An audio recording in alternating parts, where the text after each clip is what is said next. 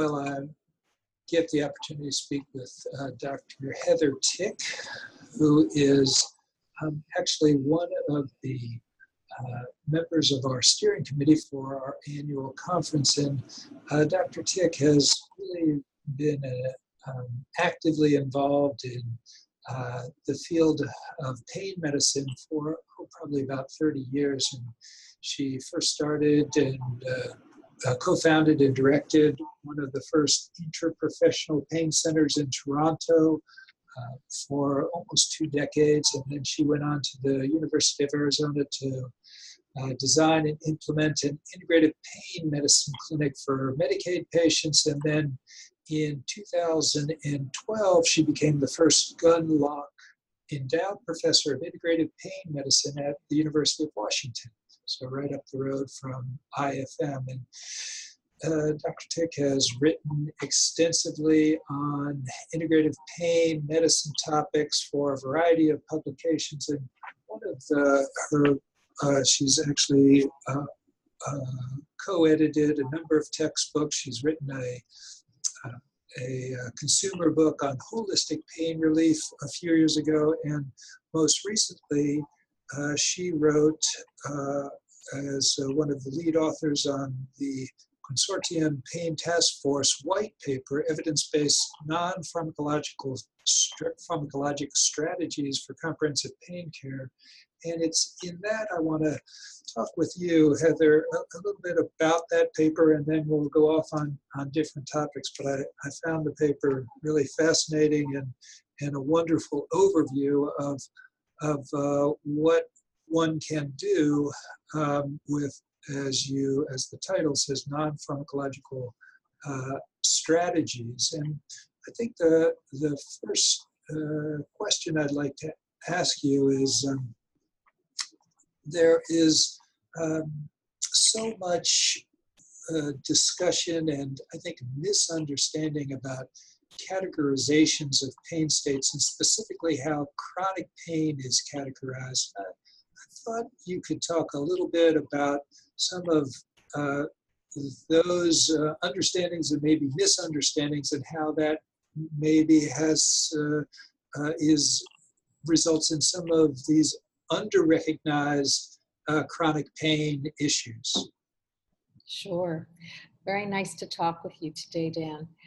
So chronic pain is a very complex condition, and it requires very circular thinking to try and be as inclusive as possible into what could actually be going into the creation of chronic pain.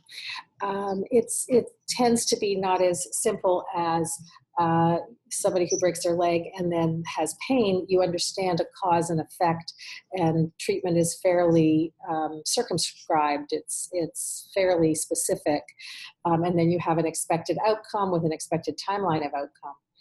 Once you get into chronic pain, till now we've been defining it as a timeline.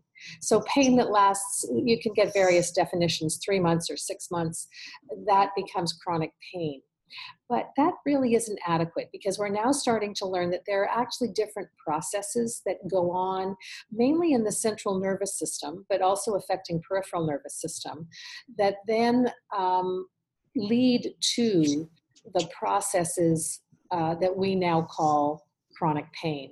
So we have mechanisms that are supposed to allow us to ignore non-life-threatening pain.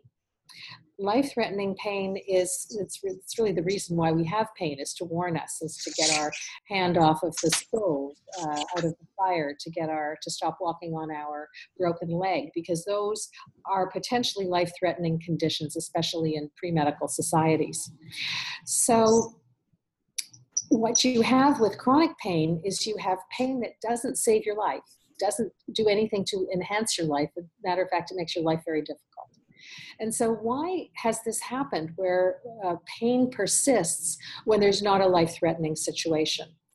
So one reason might be that there's an ongoing urgent acute problem people have muscle tears, tendon tears, arthritic problems. Those can be what are called nociceptive pain, which is more along the lines of acute pain, that just go on for a long time because nobody's ever addressed them. Nobody noticed that they had problems with their muscles, their tendons, their fascia, their joints in the way that needs to be addressed. And then the other reason is the majority of chronic pain that we're seeing these days, and it is that the central nervous system and the peripheral nervous system has become sensitized and is augmenting pain messages.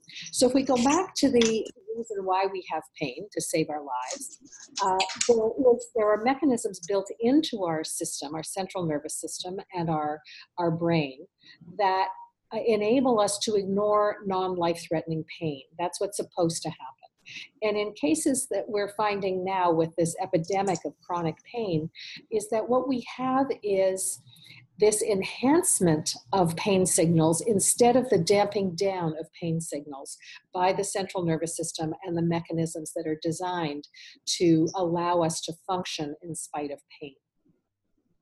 And could you talk a little bit about the primary care clinician and what do you think are the main ways that he or she should be educating themselves, and what are some of these modalities that you think that they can incorporate into their practice? Sure, thank you for that question. It is very widely acknowledged that pain education, certainly in medical schools, is woefully inadequate. Nursing schools probably get a little bit more. Veterinarians get a lot of pain education, but medical doctors don't. And so that does raise a problem and puts the onus on practitioners to try and develop skills and have a menu of strategies that they're going to be able to utilize in order to help their patients, which are now at epidemic proportions. And so education through organizations that teach about the fundamental determinants of health, like IFM, will be extremely helpful in trying to sort out what some of the things are you can do.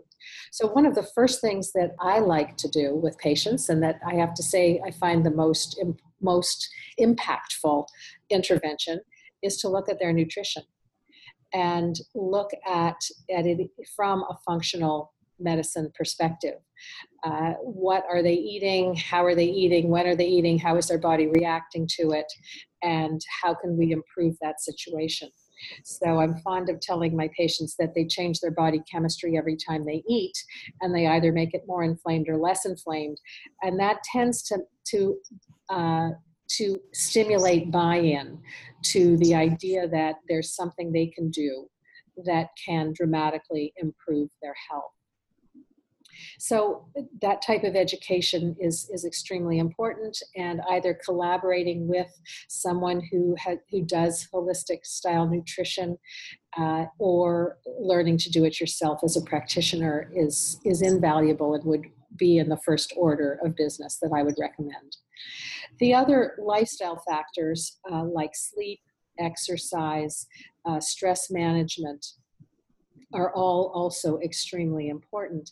And again, those are all topics that get lip service when we go to conventional allopathic style schools. And so we come out with an education about what to do about many very drastic conditions that will comprise about 5% of our medical education, and nothing for the other, or very little for the rest of the 95% of our patients who are going to have chronic conditions, including pain. So looking for that type of guidance or collaborating with people who have that expertise is extremely important.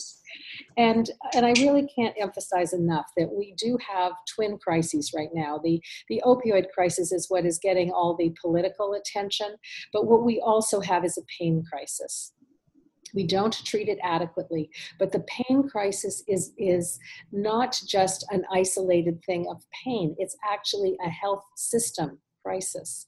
We don't have a health promotion system in our culture. We don't have patient self-efficacy very readily involved within the standard medical practices. It's difficult to get that into our 7-minute appointments, and within the parameters of what we have, and within patient expectations as well. So we have a culture that is addicted to drugs in a general way as well as specific ways. So we're addicted to the idea that drugs can solve all our problems, whereas lifestyle actually has much more impact on most of the problems we have when we're talking about non-life-saving drugs, of course. So if somebody needs insulin, they need insulin. If somebody has a raging sepsis, they need antibiotics. When people need surgery, they need surgery. We're not talking about that type of medicine. But when we're talking about chronic ill health, and pain goes in parallel with chronic ill health, then you also have increased in all of the chronic conditions that are bio, psycho, and social. There's an additional benefit to many of the non-pharmacological pain strategies. And you said, unlike drugs and surgery, they involve patient participation and a commitment to self-care. And I think clearly that goes along with what you were saying, and how we need to reframe these things for a patient, because we're all so, and I think that's part of the opioid crisis, and also give me a pill for the pain, as opposed to what are the, framing it in a larger way, what are the other things you can do to manage and improve that chronic pain that you have. Yeah. And I think a lot of patients feel a tremendous amount of anxiety and uncertainty when they have pain. And if the practitioner can reassure them that they have many different strategies that they'll be able to try, and that mainly they will accompany them on the journey. It is the patient's journey. The patient has to take responsibility for doing the things that they can do for the 99% of the time that they're not there with the practitioner, but that the practitioner will be there as a resource to accompany them on the journey that they're on, so that the person in pain doesn't need to worry that there's something that there's missing from the diagnosis, from the awareness of what the situation is. We also have this misapprehension out there that pain can be eradicated. And certainly with acute pain, when you have a broken leg and you take an opioid, it feels like pain is eradicated. But that's not a parallel with what happens in the chronic situation, because chronically you become accustomed, tolerant of the medications, and then ultimately dependent on them. And then ultimately the medications start to cause their own types of pain. And we know from the literature now for a couple of decades that people who are on chronic opioids tend not to function as well as people who are not on chronic opioids. And this is looking at similar diagnoses, similar status of injury or level of pain. And so this idea that drugs can solve problems is oversold. That's part of what has led us to be so addicted to the idea that we are entitled to pain relief. And that's been very common in the press and in among certain groups. It's like saying, someone is entitled to a cure for cancer. We can't promise outcomes. All we can do is our best to provide the best, the safest care, the most compassionate care. But we can't ultimately give an absolute guarantee of a cure for cancer or an elimination totally of pain. And that needs to be recognized within the community. Another issue is the issue of hurt versus harm. That's really, really important, because a lot of people become phobic of movement once they develop pain. And I understand why. I've been in pain myself. And so you might be reluctant to move. And yet that just aggravates the problem in the long run. I mean, there's a few situations, like if you have a broken limb, you don't want to be standing on it and moving on it unless it's casted properly. But once the stability and the integrity of the musculoskeletal has been determined, then movement is part of the healing process that has to take place. The old saying of if you don't move it, you lose it is really very, very true. And with the new research we have on fascia, that is becoming even more evident of how important it is for us to move. And athletes know this. They know that they can play when they're hurt. They just have to be more careful when they're actually injured. Now, I'm sure the hurt is also an injury, but it's at a level that doesn't threaten the structural integrity of the body if the body's moved. It's the type of pain that thrives with movement and either will improve with movement, and if it won't improve with movement, it will at least not deteriorate with movement. Because I see people every day who have stopped moving because they have pain, and year by year they get worse unless they turn that around. Mm-hmm. So one area I wanted to dive into a little bit was mitochondrial dysfunction, and what I'm quoting you from the paper. You said mitochondrial dysfunction is being recognized as a root cause of many illnesses, including pain-related conditions. And I wonder if you could amplify on that a bit in terms of what particular mitochondrial dysfunction and what ways can we improve that? So mitochondrial DNA is the most fragile in the body and has the highest need for repair from free radical damage, so needs high levels of antioxidants. In North America, we have a very inadequate diet for many people in our population. And they're missing fresh food, they're missing the sources, the natural sources of antioxidants, and they're not supplementing adequately as well. Not that supplementing takes away the need for fresh fruit and vegetables and naturally occurring antioxidants, but it can improve the situation. So the idea of mitochondrial dysfunction is, we know that there are major mitochondrial disorders, genetic disorders that threaten longevity and in some cases are incompatible with life. But what we're talking about here are the subtle dysfunction that happens when the mitochondria can't keep up with DNA production. And we have, because of nutrition, because of the increased use of toxics and pesticides and the prevalence of heavy metals, it's becoming much more of a problem because each of those substances interferes with mitochondrial function. But so do most drugs. If you look up a list of drugs that are mitochondrial poisons, it's just about everything, which is really pretty horrifying because we're taking people who are already compromised with illness and then we're giving them drugs which make it impossible for their mitochondria to keep up with their energy needs and their detoxification needs.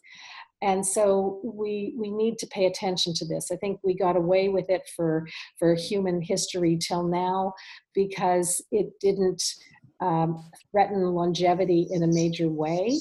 But I think we've turned the corner because of our level of industrialization and pollution and the liberal use of drugs and medications which haven't been adequately studied when used in combinations and when used in the concentrations that they are.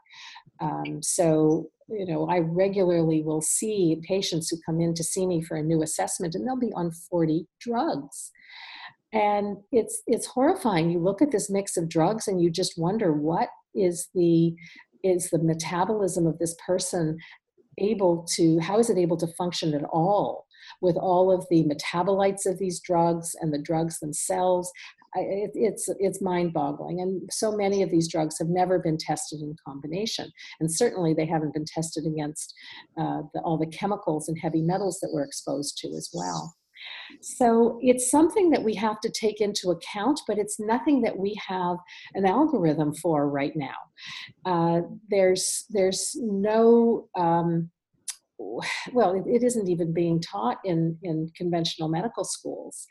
And so this needs to seep into our level of consciousness and awareness. And we have to look at, for example, you look at a patient with fibromyalgia, and they usually look toxic. They are fatigued. They have tremendous muscle tenderness. They have hyperalgesia, so things that shouldn't hurt them, like a light touch, does hurt them. And it's if you look at what mitochondria should be doing for them, it's not difficult for me to say, gee, I wonder if this is a mitochondrial dysfunction, and should we be supplementing them with antioxidants, put them on a really good, mainly plant-based diet, get them into a far infrared sauna, and make sure that they sleep, deal with their stress, and look for sources of toxics in their environment to try and eliminate those to help them to improve. From diving down a little bit more from a clinical perspective, is there any specific way that you objectify mitochondrial dysfunction from a laboratory or that sort of thing, short of a muscle biopsy? Is there any particular tests that you use to kind of hone in on that, or not? There isn't at this point. At the university, I'm limited with what I can do with outside labs, and we don't really have anything within our lab protocols to be able to do things other than diagnose the major life-threatening mitochondrial disorders. Mm-hmm. So you're looking at a patient and making some pretty good assumptions, taking a history about potential mitochondrial disruption and then dealing with that clinically. Exactly. We're going to be talking at the annual conference about endocannabinoids, and of course we're going to have a number of lectures on it, and there's a lot of research on it. I'm just wondering, are you using those for pain, and if so, what is your experience with those? I have many patients who will use cannabinoids, and mainly CBD, for pain. And they have good results. So it offers yet another way in which people can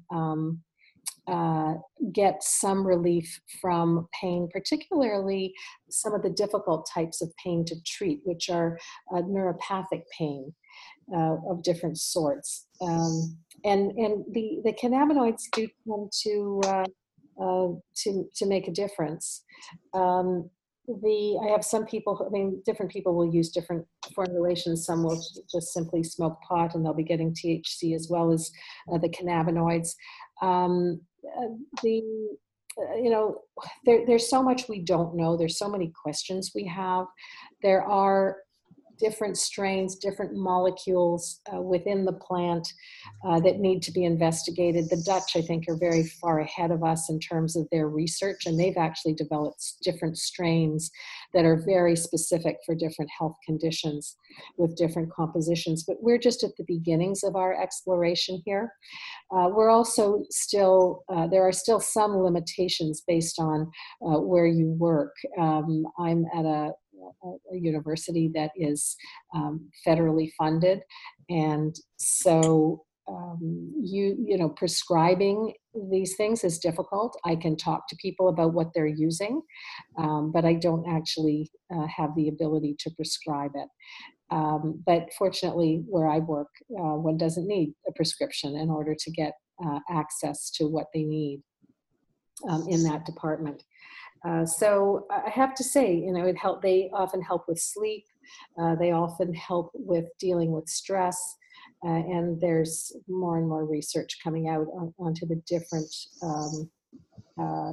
advantages of the different uh, parts of the different types of cannabinoids in the plant, and terpenes as well. The caution really is that over the years, I've seen many people who self-medicate and they treat their own psychiatric disorders by smoking pot and not dealing with their issues in other ways, and that is a concern. The other concern is during the teen years, when there's a lot of uh, development going on in the brain, that there may be some long-term impact to high use in those years. So there are some cautions. There's a lot we don't know, but there's some very promising directions as well. Mm-hmm. Yeah, I think there's never a panacea for everything, and I think we have to get away from a black and white viewpoint on any kind of nutraceutical or phytochemical. So I very much agree with you. So I mentioned before that you were on the steering committee for this 2019 program on stress, pain, and addictions, and you'll be giving a plenary talk, and then you're going to be giving a concurrent talk on myofascial pain injuries. And I just thought I'd ask you, you can talk a little bit about your presentations, and also what specific things are you looking forward to about that conference, having been involved in it? I think there's a wonderful lineup of speakers and talks. I'm very excited to hear and interact with the people who are going to be there. What I like is the balance of looking at pain, opioids, and looking at all the aspects of it, many different facets in terms of stress and how one can literally change your brain by changing your behaviors and responses around stress. And so I think that's a very exciting area to hear about. And so I think it's going to be a really, really interesting several days with excellent speakers and workshops and a smaller group meetings as well. In the